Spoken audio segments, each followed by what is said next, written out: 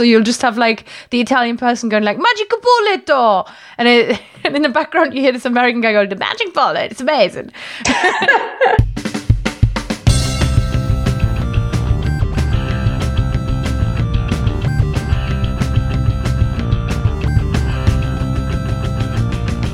Welcome to The Fluent Show, a podcast all about loving, living, and learning languages. Hello, my name is Kirsten Cable from fluentlanguage.co.uk, and together with today's guest, I'm bringing you interesting stories and insights all about learning another language.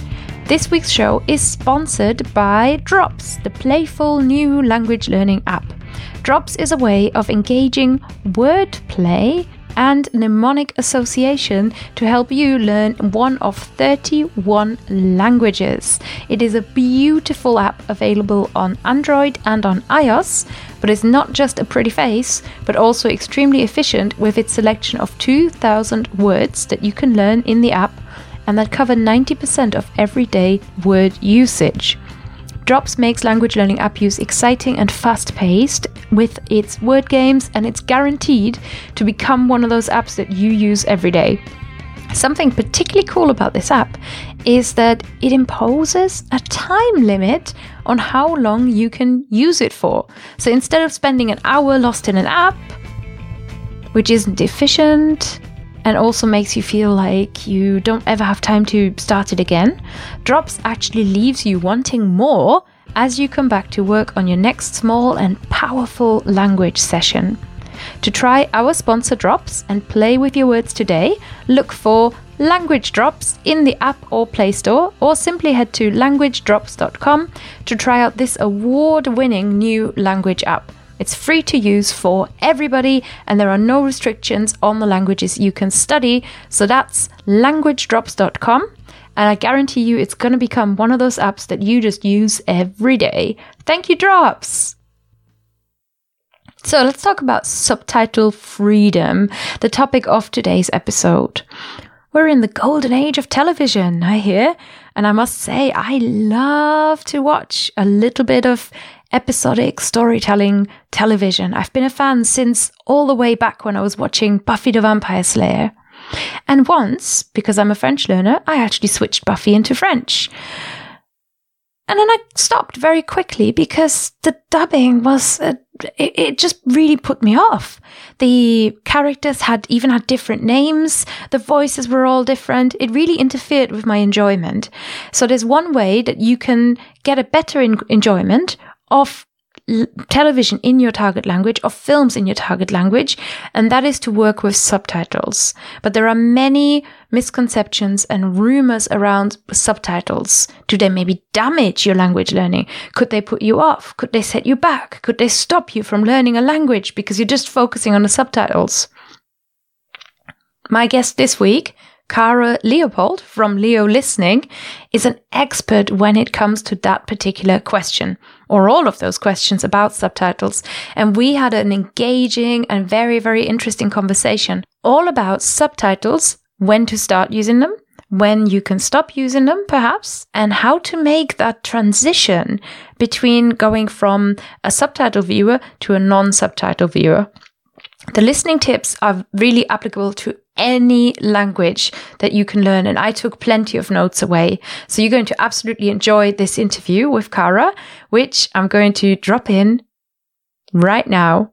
Cara Leopold, hello! Hello, Kirsten. Hey, welcome to The Fluent Show. Thank you. Hey, listeners, I'm talking to Cara today, and Cara is all about helping people fall, she says, back in love. So fall in love or fall back in love with TV and cinema by helping people enjoy their favorite films and series through subtitle freedom. So today we're going to talk about this idea of getting free from subtitles. And Cara, you teach English. Do you live in England as well? No, I don't. So I'm teaching English. That's an important point. And I live in France.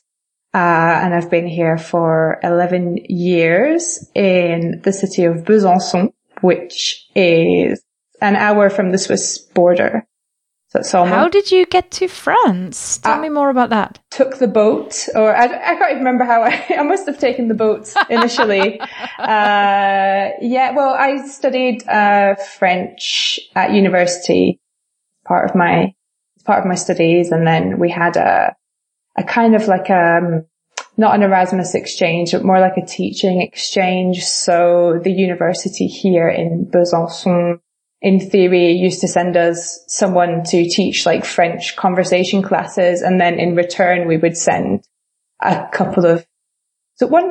one person over to the university here in France to teach English. So, as somebody who desperately wanted to, leave the UK at the end of my, studies and come and live in France for a while, that was an amazing opportunity because you come over, you've got a job, you've got money, you've got, I think it's better than like, just, the Erasmus year where you have to go and then come back. Not that I did one, but I'm just, this has been like, I came over and now it's been 11 years. So I think that's quite a good deal. Like, isn't it? So where does the love of France, where did that come from? Did you always love French? Well, not until I started, learning it. Like I didn't really, let me think. I think as a kid, like once when I was 5, we went to France. And then otherwise we would go to Spain or, go on holiday in the good old UK.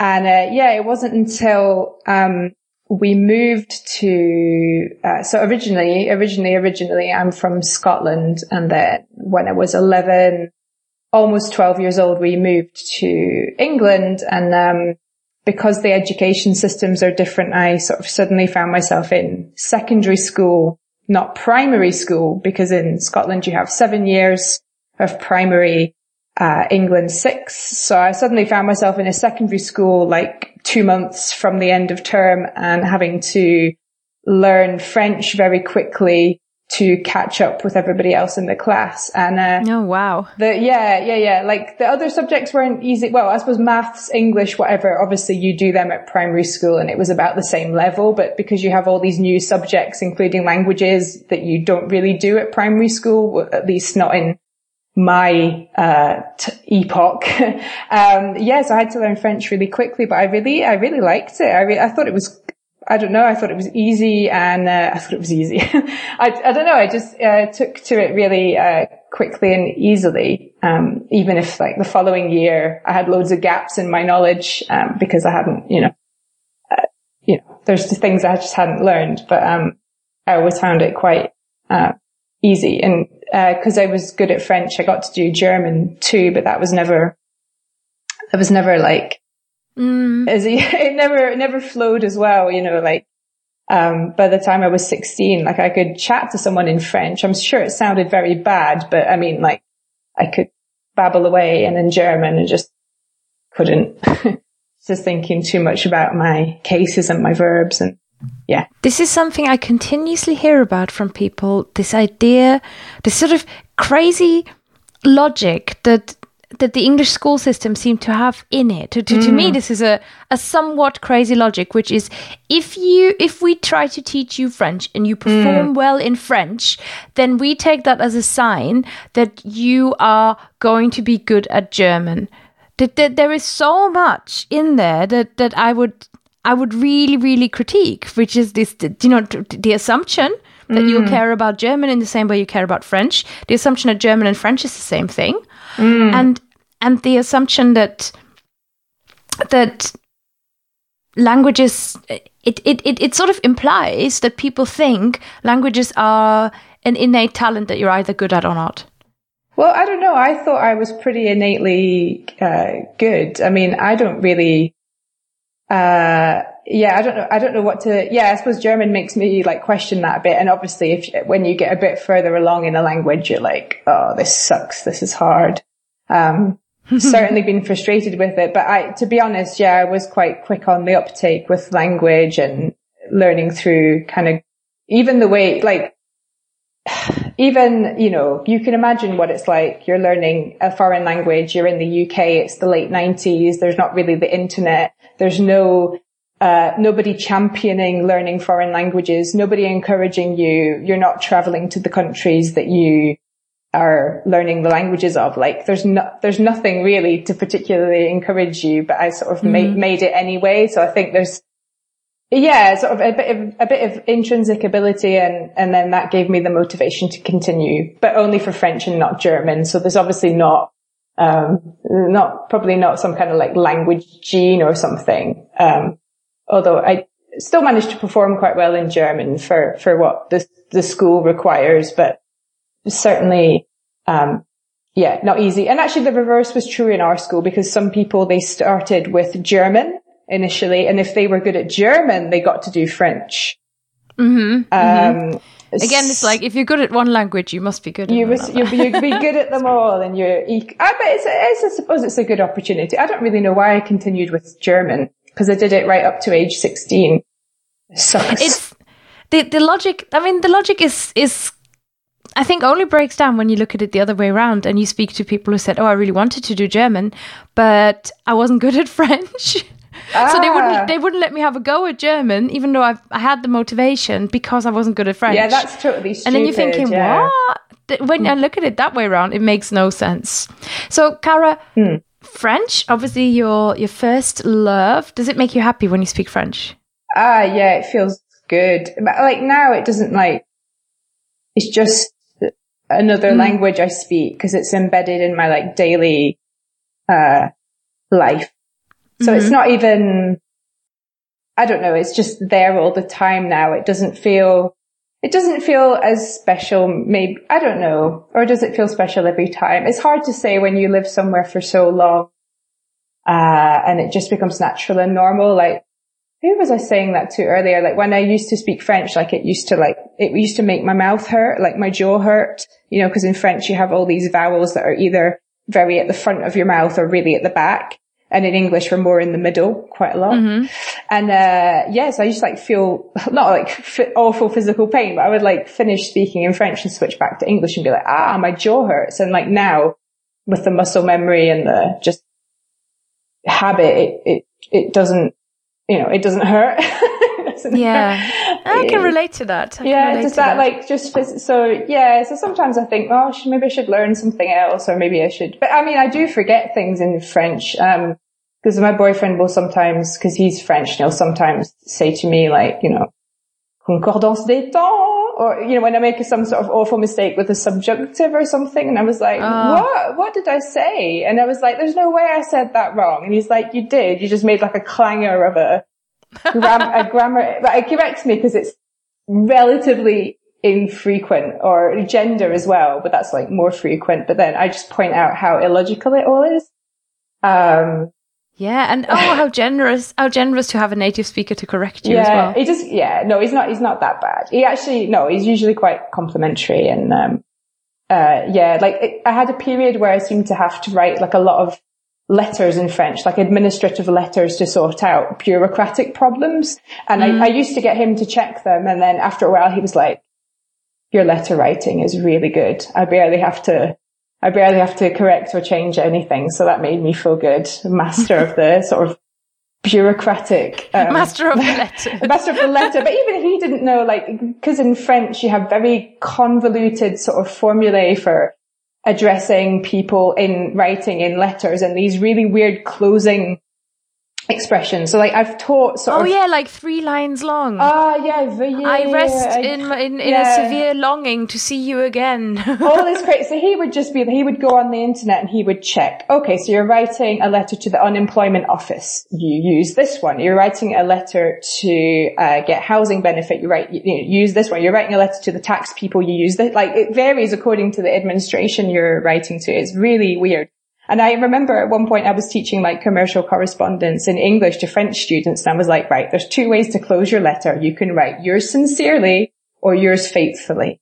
And the only thing it depends on is whether or not you know the name, like the last name of the person. And they really had a hard time remembering this. And I was like, are you kidding me? Have you tried to write a letter in French? Like you have to go through pages of model letters to find the particular one that you need. And I did French business correspondence in Abitur, and then after, and I have this one book It's called, I think it's called Lettres des Affaires. And it was my Bible. It was like, if you want to pass an exam, you basically just these letters. And I just had, like you say, it's a book of model letters. And it was just the best thing they made us buy. And actually, I worked in a English company, but dealing with a lot of French clients. And all the time I had this book on my desk. This is like 3 years after I graduated. It was still there, and I just had it. I used it all the time in the company because French letter writing is crazy. Oh yeah, that's what French people are doing that as well. It's more online nowadays. Same thing for checking some kind of strange verb conjugations. You have tons of websites where you can double check the conjugations of, because people do struggle with their own grammar in French, which I find fascinating. Like, there's a real problem with people distinguishing between the future and the conditional, even though they're spelled differently and pronounced differently. Like, there's terrible mistakes with that, that you see a lot. Like, if yeah, well, they both have weird R's in that are just kind of adding. They just have this bit of stem and that bit of stem. That's French grammar. So let me ask you, before this is like the French grammar whinge cast. Yeah, let me ask you, what is because you're into television and you're into films. So let's start with French. What could you recommend to French learners? What's like hot on the hot off the press, the French press? The irony is that French press, French TV is awful. Like, there's a guy I know, he's an English teacher, in the same region, and he refuses to pay his TV license. Like, he doesn't have a TV because he thinks French TV is so awful. It's like, to give you, so like what we end up watching on French, because my partner likes to have the TV on in the evening. And so we'll end up watching things like old reruns of Charmed with, in French. Oh dear. The series with the hot witch sisters.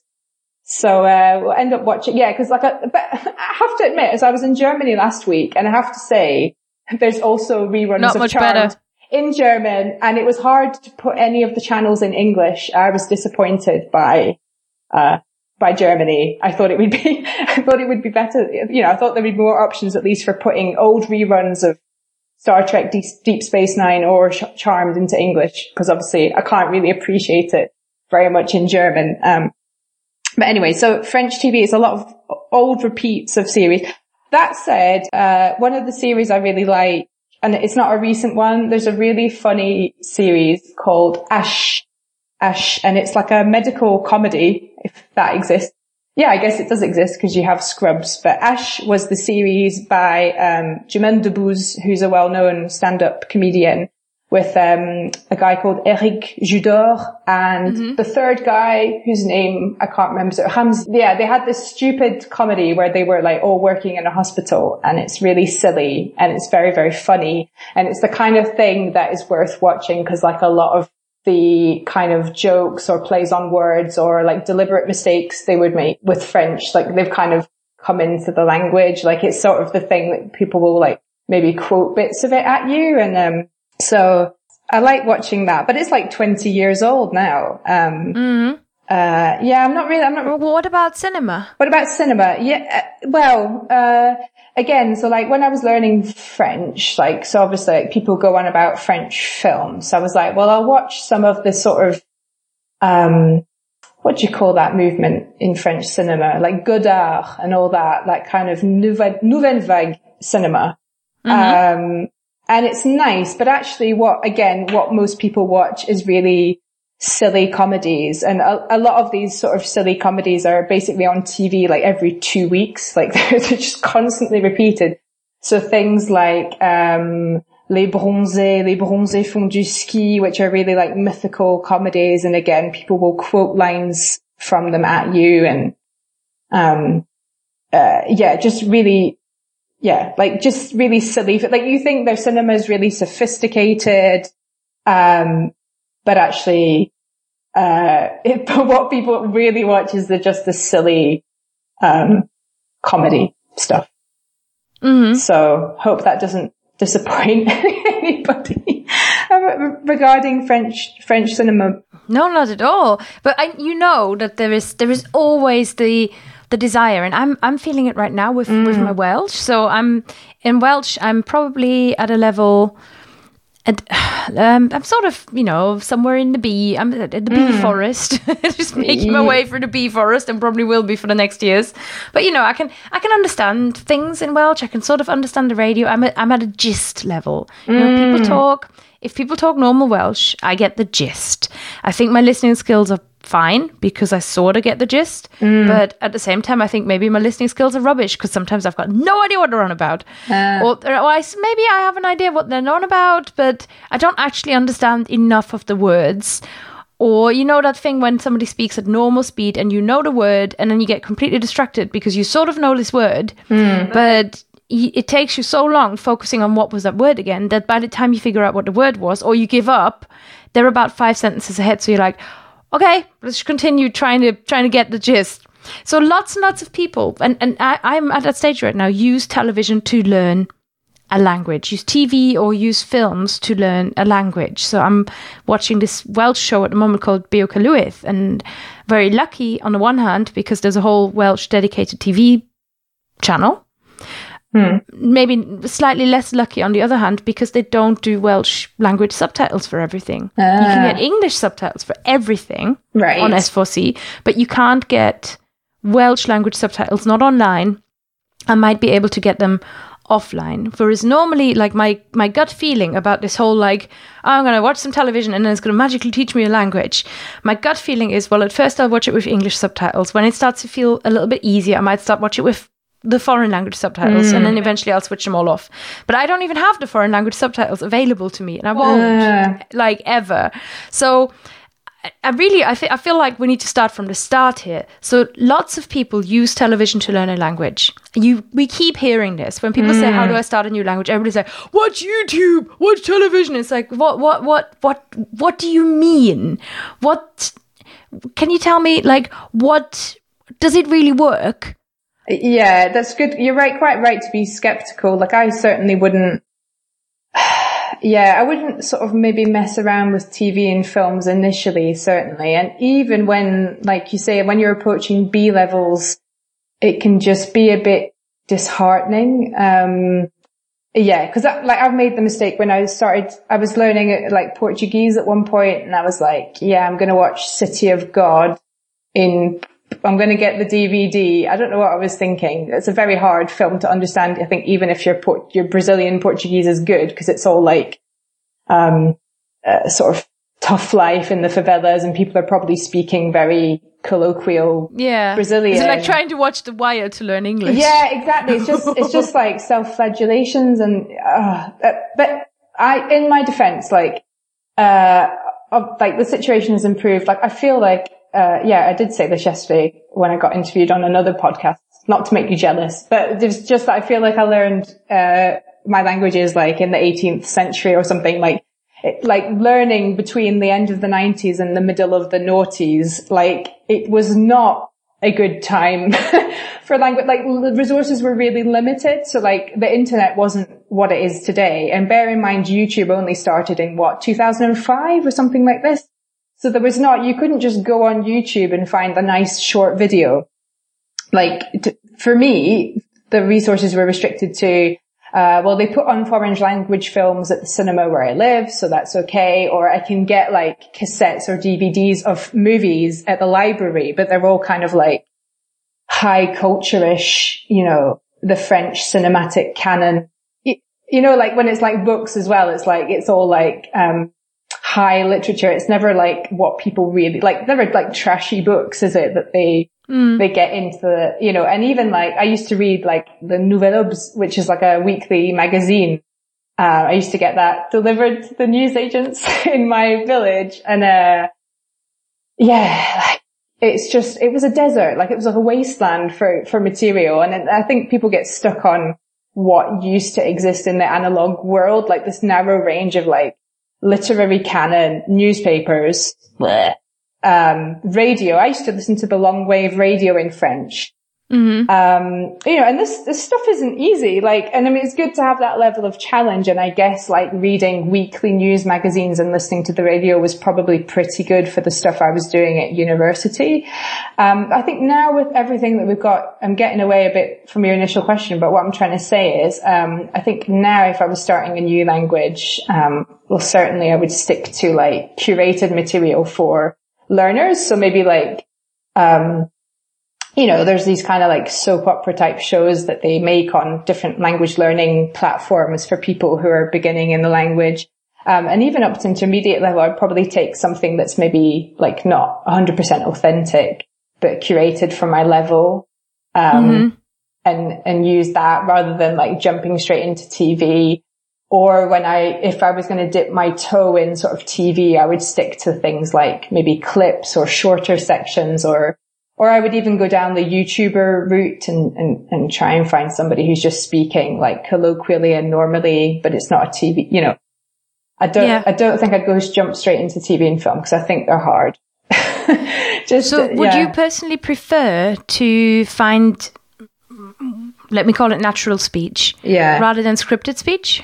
Yeah, potentially. Yeah. I mean, they've all got their advantages and disadvantages because, because obviously, I mean, TV shows, they can do a good job of getting quite close to real life, especially if the actors like have a naturalistic delivery. Blah.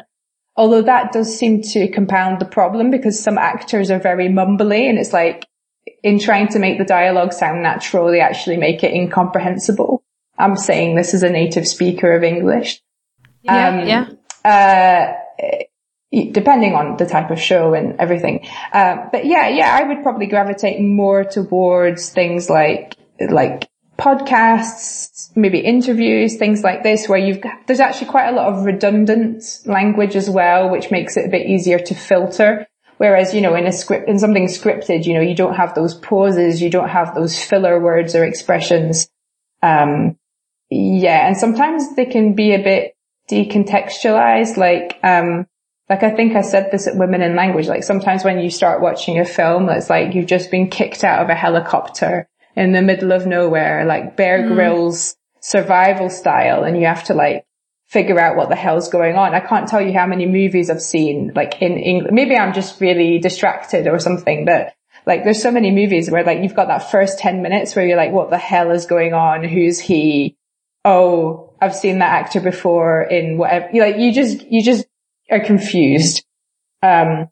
You're confused all around. So, and then trying to follow a script and watching the whole thing in a foreign language, I can see where it would get frustrating.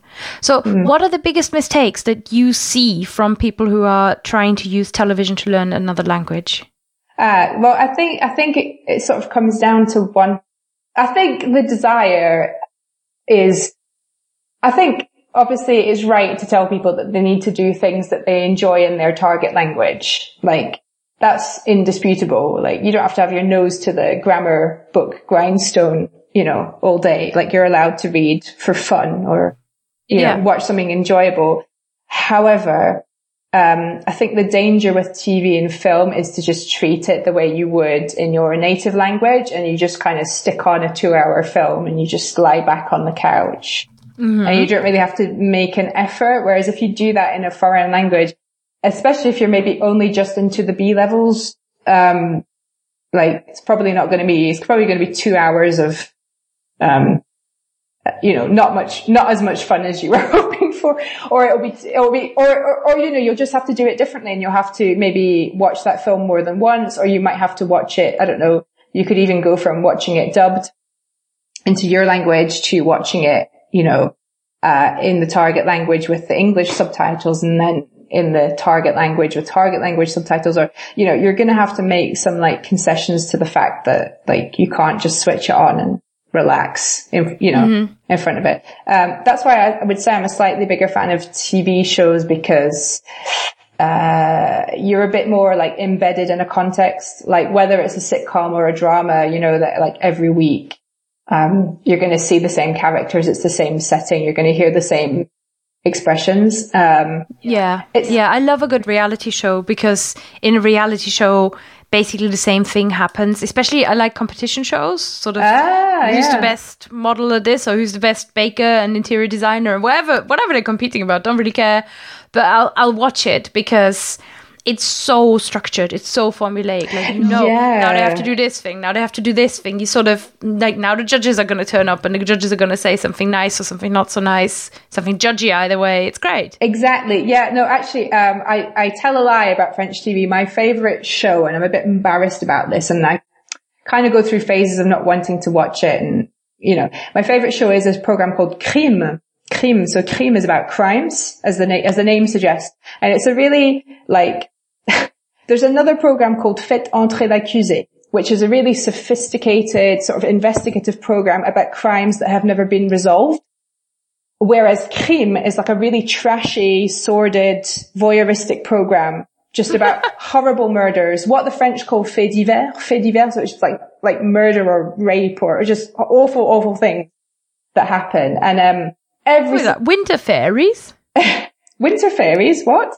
Oh, faits divers? So the word fait, F-A-I-T, and then divers. Oh, okay. So you often see in the paper like this kind of column that says faits divers. Such a strange expression, because it sounds trivial, but it's actually for really awful stuff. Yeah. So this program, like, you could do a drinking game with it, because every week the presenter, the voiceover, he says exactly the same, like almost exactly the same things about, he was a man, with a quiet family life, living in a village, it's always the same, because it's like the focus is on crimes that take place kind of in rural areas, like not where you'd expect in big cities, but like provincial places, right? But it's just purely voyeuristic. But that is really, really formulaic. And it's interesting if you're interested in like judicial language, like you hear the same things all the time, like the suspect was put in custody, they interrogated the husband, or like all this kind of stuff. So I would say that's probably even better than a kind of sitcom or fiction. Like you say, reality, or this kind of like sordid, voyeuristic shows about crimes. Yeah, so that's a tip. The more they say the same thing, the better, really. Basically, if there is pressure on the show to put out an episode every week, no matter what, and if the production company obviously doesn't have much time, the more formulaic the show, like, it's incredible. Like this show, they used to have like a segment where the presenter would actually go to the city or the area where the crimes took place, and they would interview like a judge or a magistrate or a lawyer, like about, is there a lot of crime here? What are the most typical crimes? And they've cut that sequence now. I think possibly for budgetary and time reasons. And they just do the voiceover, and they do interviews, obviously, with like maybe the victims or the lawyers or things like this. But they've cut a segment because I think they have a lot of time pressure, and they literally just must copy and paste like a lot of the voiceover text from week to week. So like that's excellent if you're a language learner. It's like Ollie Richards wrote about watching 24-hour news. So I think watching 24-hour news. Yeah, and they just say the same thing. They just say exactly, but that's really good if you're learning. Whereas if it's in your native language, like you become really paranoid and sort of terrified to go out of your house. I think if all you do is watch 24-hour news channels. Yeah, you know what my husband absolutely loves, really annoys me, when we travel somewhere, he loves to watch the local infomercials. And that is heavily scripted and continuously repeats and usually has it's usually so badly dubbed that you hear the English underneath. So you'll just have like the Italian person going like, magic bullet, and in the background you hear this American guy going, the magic bullet, it's amazing. That was my American accent, everyone. You're fantastic. It's terrible. So, Cara, let's talk about this message, or you say you want to spread the message of subtitle freedom. Now, I can switch on S4C and watch everything with subtitles. I never have to really worry, and surely I'll still learn Welsh doing that. What is it that, Is it the fact that eventually I will feel frustrated and a little bit dumb? Or is there something in subtitles that actually hinders my learning? That's a good question. Yeah, I think for the people that I'm working with, so I would say they're further along in their English than you are in your Welsh. I think it gets to a point of, frustration. So it could be, it sort of works both ways. So it could be like, they're sort of forcing themselves to watch things without subtitles because they've heard it's a bad thing.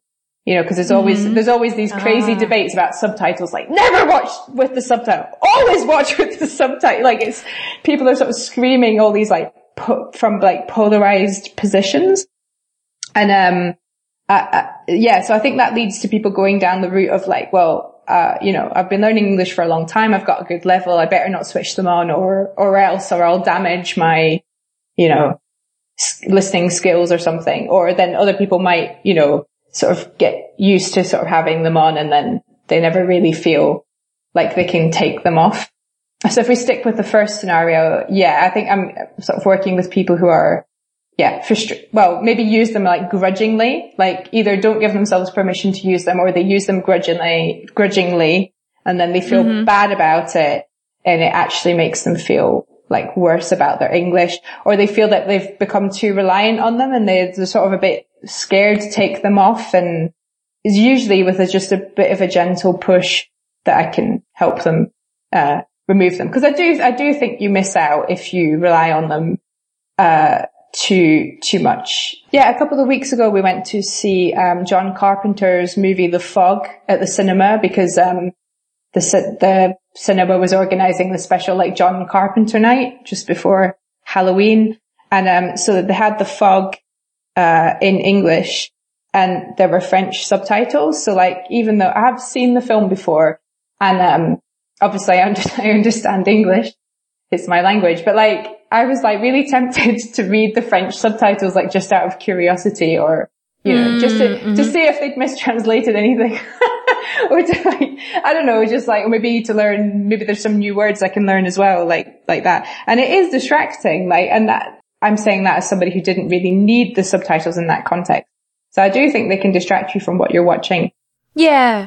It can affect your viewing experience a little bit. Yeah, so definitely. Let me come back to those polarized positions that you were talking about, because I've seen this as well. There's sort of, I don't know, people on the internet, on the internet tend to have opinions, and some people very strong opinions. And I think there are people who have a very clear story for themselves where they say, I literally plunked myself in front of television, switched the subtitles off, and I just sat there until everything worked. There will be the one person out there who's actually done that. And people say subtitles are like the worst thing, you mustn't, that it's a little bit like slow audio. You just can't seem to get a handle on, like, some people say, oh, no, you'll never understand people if you listen to slow audio. But it's like, if you don't understand normal people, why not listen to slow audio until... I don't know. So I feel like I want to advocate a gradual kind of path. But so either way, what do you say to people who say subtitles never or subtitles always and forever? Well, like, why can't we do both? Like, why can't we listen to slow audio and listen to fast audio? Like, why can't we do, I like to come at it from a position of like, everything works. So like in language learning, everything, it's not, I didn't invent this. I got this from someone else I follow online and on a different topic. But yeah, that's her motto. It's like everything works. So why not like throw everything at it and just kind of see what works. And everything's got the potential to work. Some people have learned a language through grammar translation, and you can't deny them that. You can't tell them that they were wrong. And some people love Duolingo. Yeah, some people like anything is it possible. And I think when people sort of whip out the kind of this is the magic method, you want to be a little bit careful, because there is no magic method, there is no magic resource. There's certainly for listening, there's no magic listening resource. And I sometimes think people want me to give them that, like, this is the TV show you must watch because it will teach you all the English that this is exactly the right mixture of easy to understand and the right language and the right, and it isn't true. Like, I think that sometimes happens with TED Talks. Like, somebody decided, or people keep advising people learning English to watch TED Talks because of the subtitles, because of the transcript. And I think subtitles and transcripts are great, but you shouldn't necessarily watch TED Talks just because there is a transcript.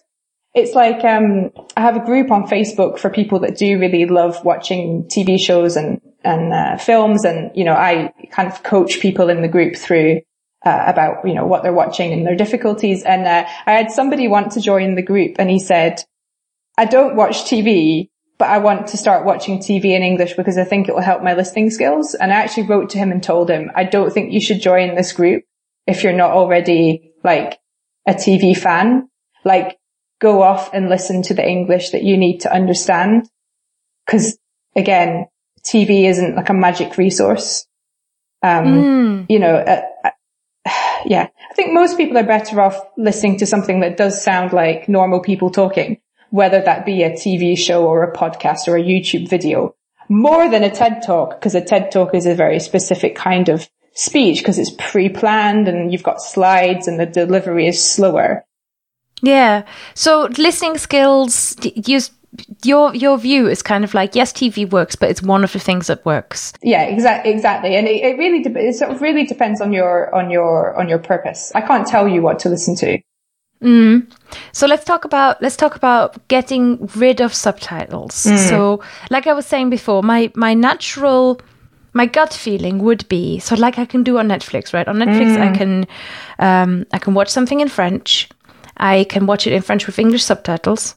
I can watch it in French with French subtitles, which can be really frustrating because the subtitles don't capture necessarily what the actor is exactly saying. Yeah, true. Or I could just watch it without subtitles. And that would be my gut feeling for a natural progression. So when somebody comes to you, how do you work with them? How do you guide them through this process? Well, usually by the time the sort of people that come to me, they're sort of well past the stage of, dubbing or using native language subtitles. Not that they maybe don't use them. I had some people talk about the creative ways that they do use native language subtitles, even at quite advanced levels. But yeah, so usually they're more likely to be using the English language subtitles, maybe their own language if they still need some support, like with grammar or vocab issues. But yeah, so usually they're probably at the stage where they are using the English language subtitles. So the English learners watching English with English subtitles. So what's the process you take them through? Right. So so I would have a look at what they're watching, what they're doing, and then it's like anything to do with listening. You start like diagnosing the problem. So I would do that by giving them, bits to listen to transcribe, bits that I know that will be difficult so I can hear what they're struggling with. I would also want to know like what exactly they think their problem is. So, are they panicking when they miss bits? Do they think that they need all the cultural references? Because that is an issue in TV shows and films. Usually I point out that like, in a particular clip, especially if it's like a US TV show, I don't get a lot of the cultural references. I have to, I'm not going to stop watching my series to go on Wikipedia. I can check some kind of baseball reference, like, life will go on. And what I'm trying to get people up to the point where they are, able to catch like, 80% of what they hear. For me, that's a good benchmark for once you're at like an 80% level, then I feel that you can turn off the subtitles quite comfortably, get most of what you need, turn them on or rewind or whatever if you really think you're missing like an important bit of the plot.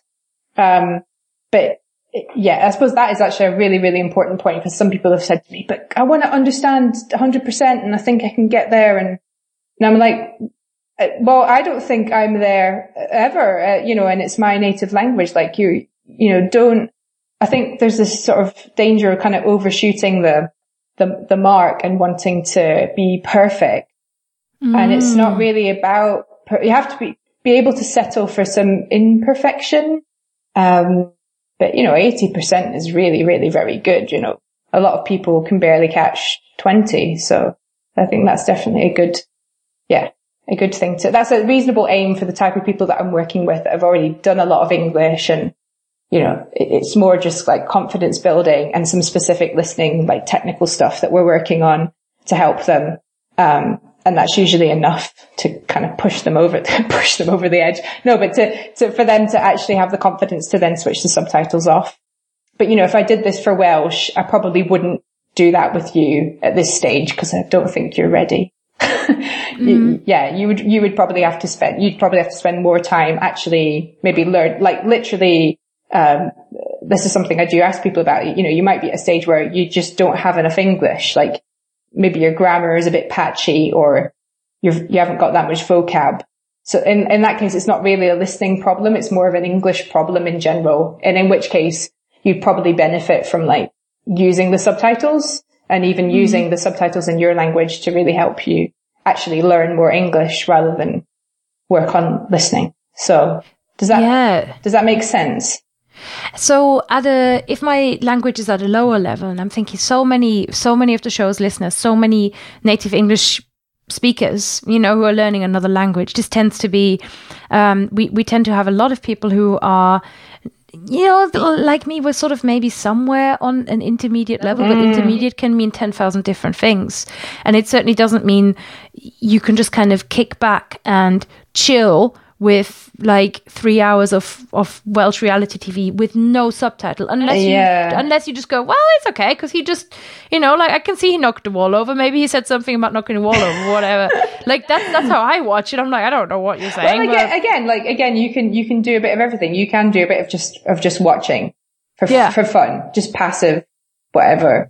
Yeah. So what are the benefits of doing that when your language is at a lower level and you're saying it still improves your language, but just for your listening skills specifically? Because people get frustrated. Sometimes I get letters from people saying, hey, I'm really frustrated because I just don't understand connected speech. I don't understand fast speech. I don't understand natural speech. And why do the Germans keep swallowing all the articles? And I'm like, this is good. You don't have to make the noise that corresponds to the correct case because you can just go duh. But then at the same time, when the Germans don't do it, then you don't know what the case is. You don't know what's happening. Yeah, but I actually think most grammatical problems are actually listening. But because a lot of the it's a bit fancy word, the non-prominent words in any language, in French as well. It's things like articles, prepositions, auxiliary verbs are the hardest ones to catch. Yeah, because they're never stressed.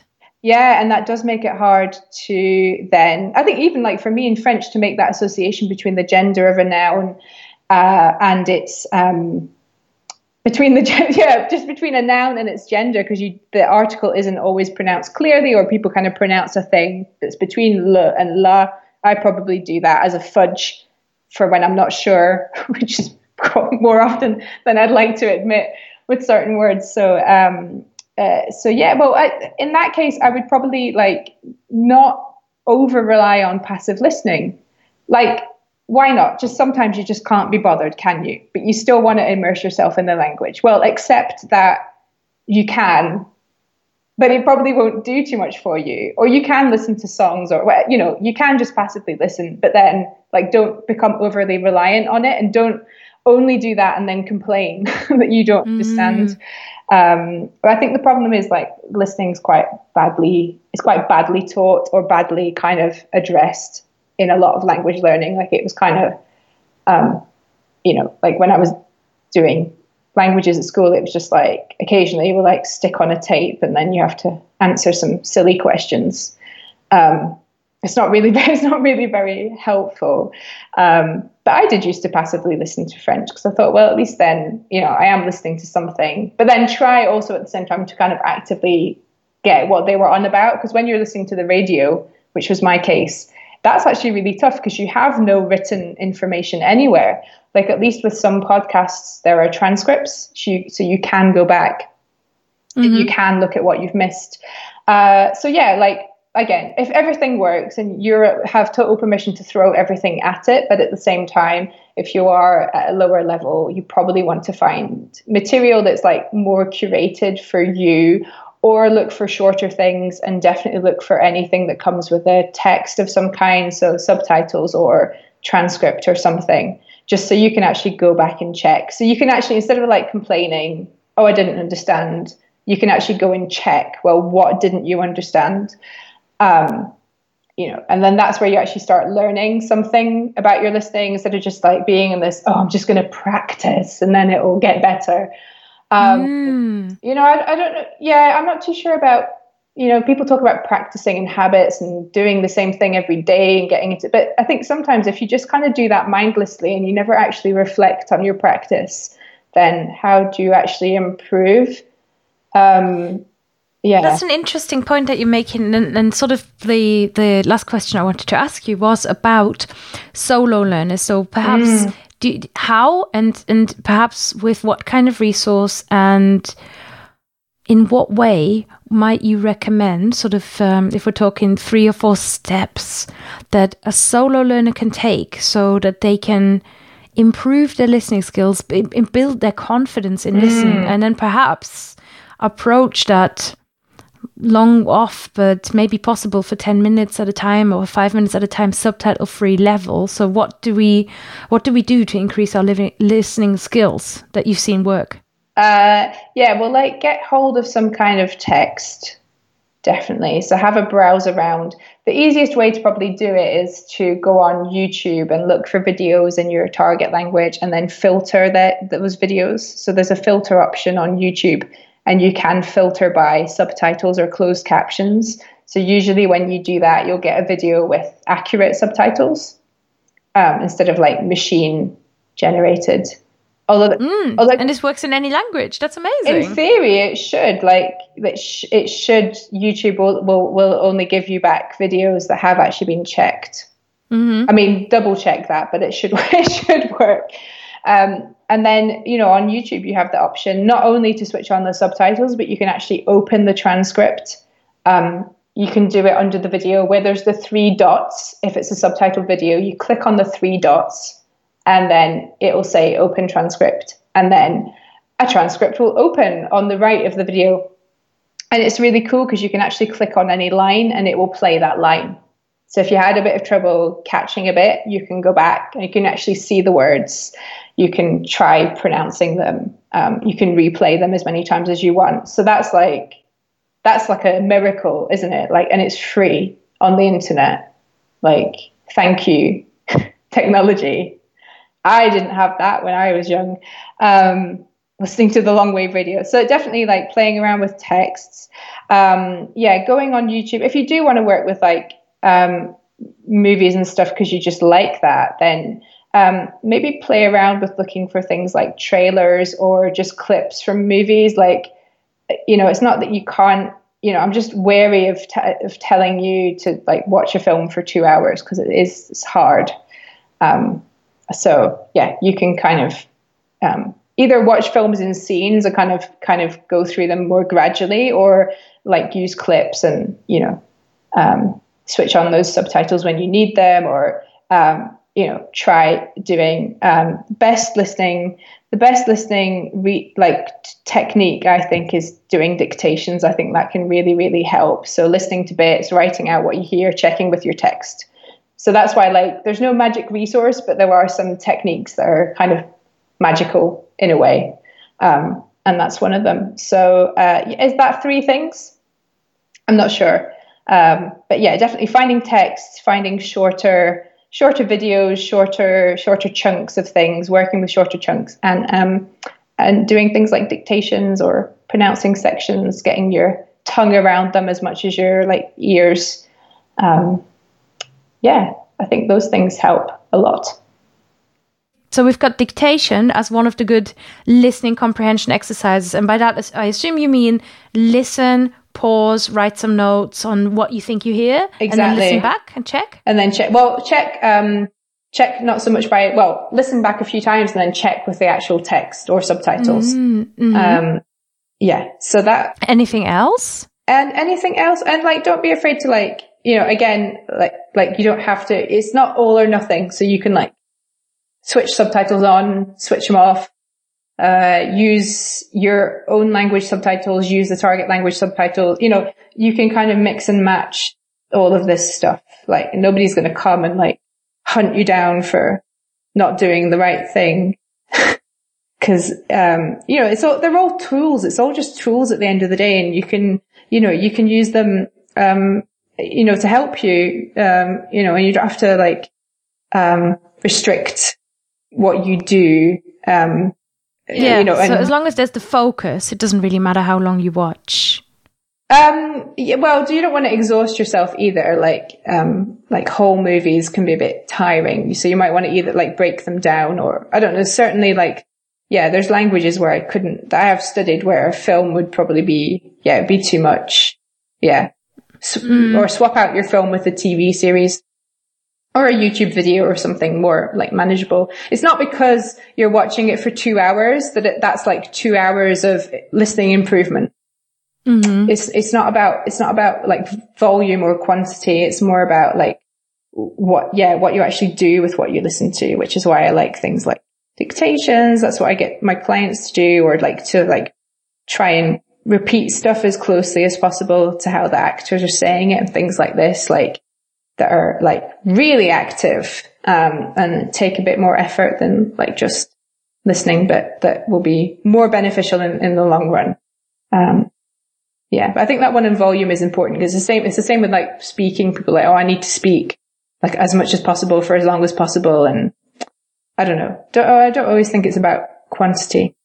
I like that. Repeat things as closely as possible to how the actor is saying them. Yeah, it's hard, but it does help to make you aware of how things really sound. Even if you're not going to pronounce them like that, helps it go into your ears a bit more. Excellent. So we've got a few steps that anyone can take. And what is the best thing, or what do your clients tell you at the end? So if you really, really focus on listening skills, what's the payoff? What's the payoff? Well, I think it all comes down to what we're actually using language for, which is to connect with other people. And when you get rid of subtitles, you sort of open yourself up to better communication in the real world, because you don't have subtitles when you talk to somebody. And that's not a reason to not use the subtitles, right? It's not because we don't have subtitles in real life that we shouldn't use them, but that is a reason why we should focus on listening and using the most useful techniques to get ready for that, and to have better conversations and more, meaningful conversations, where we're listening to other people, and what they say and what we hear also enriches our language, because, more input, more, better output, I think. Mm-hmm, yeah. Mm-hmm.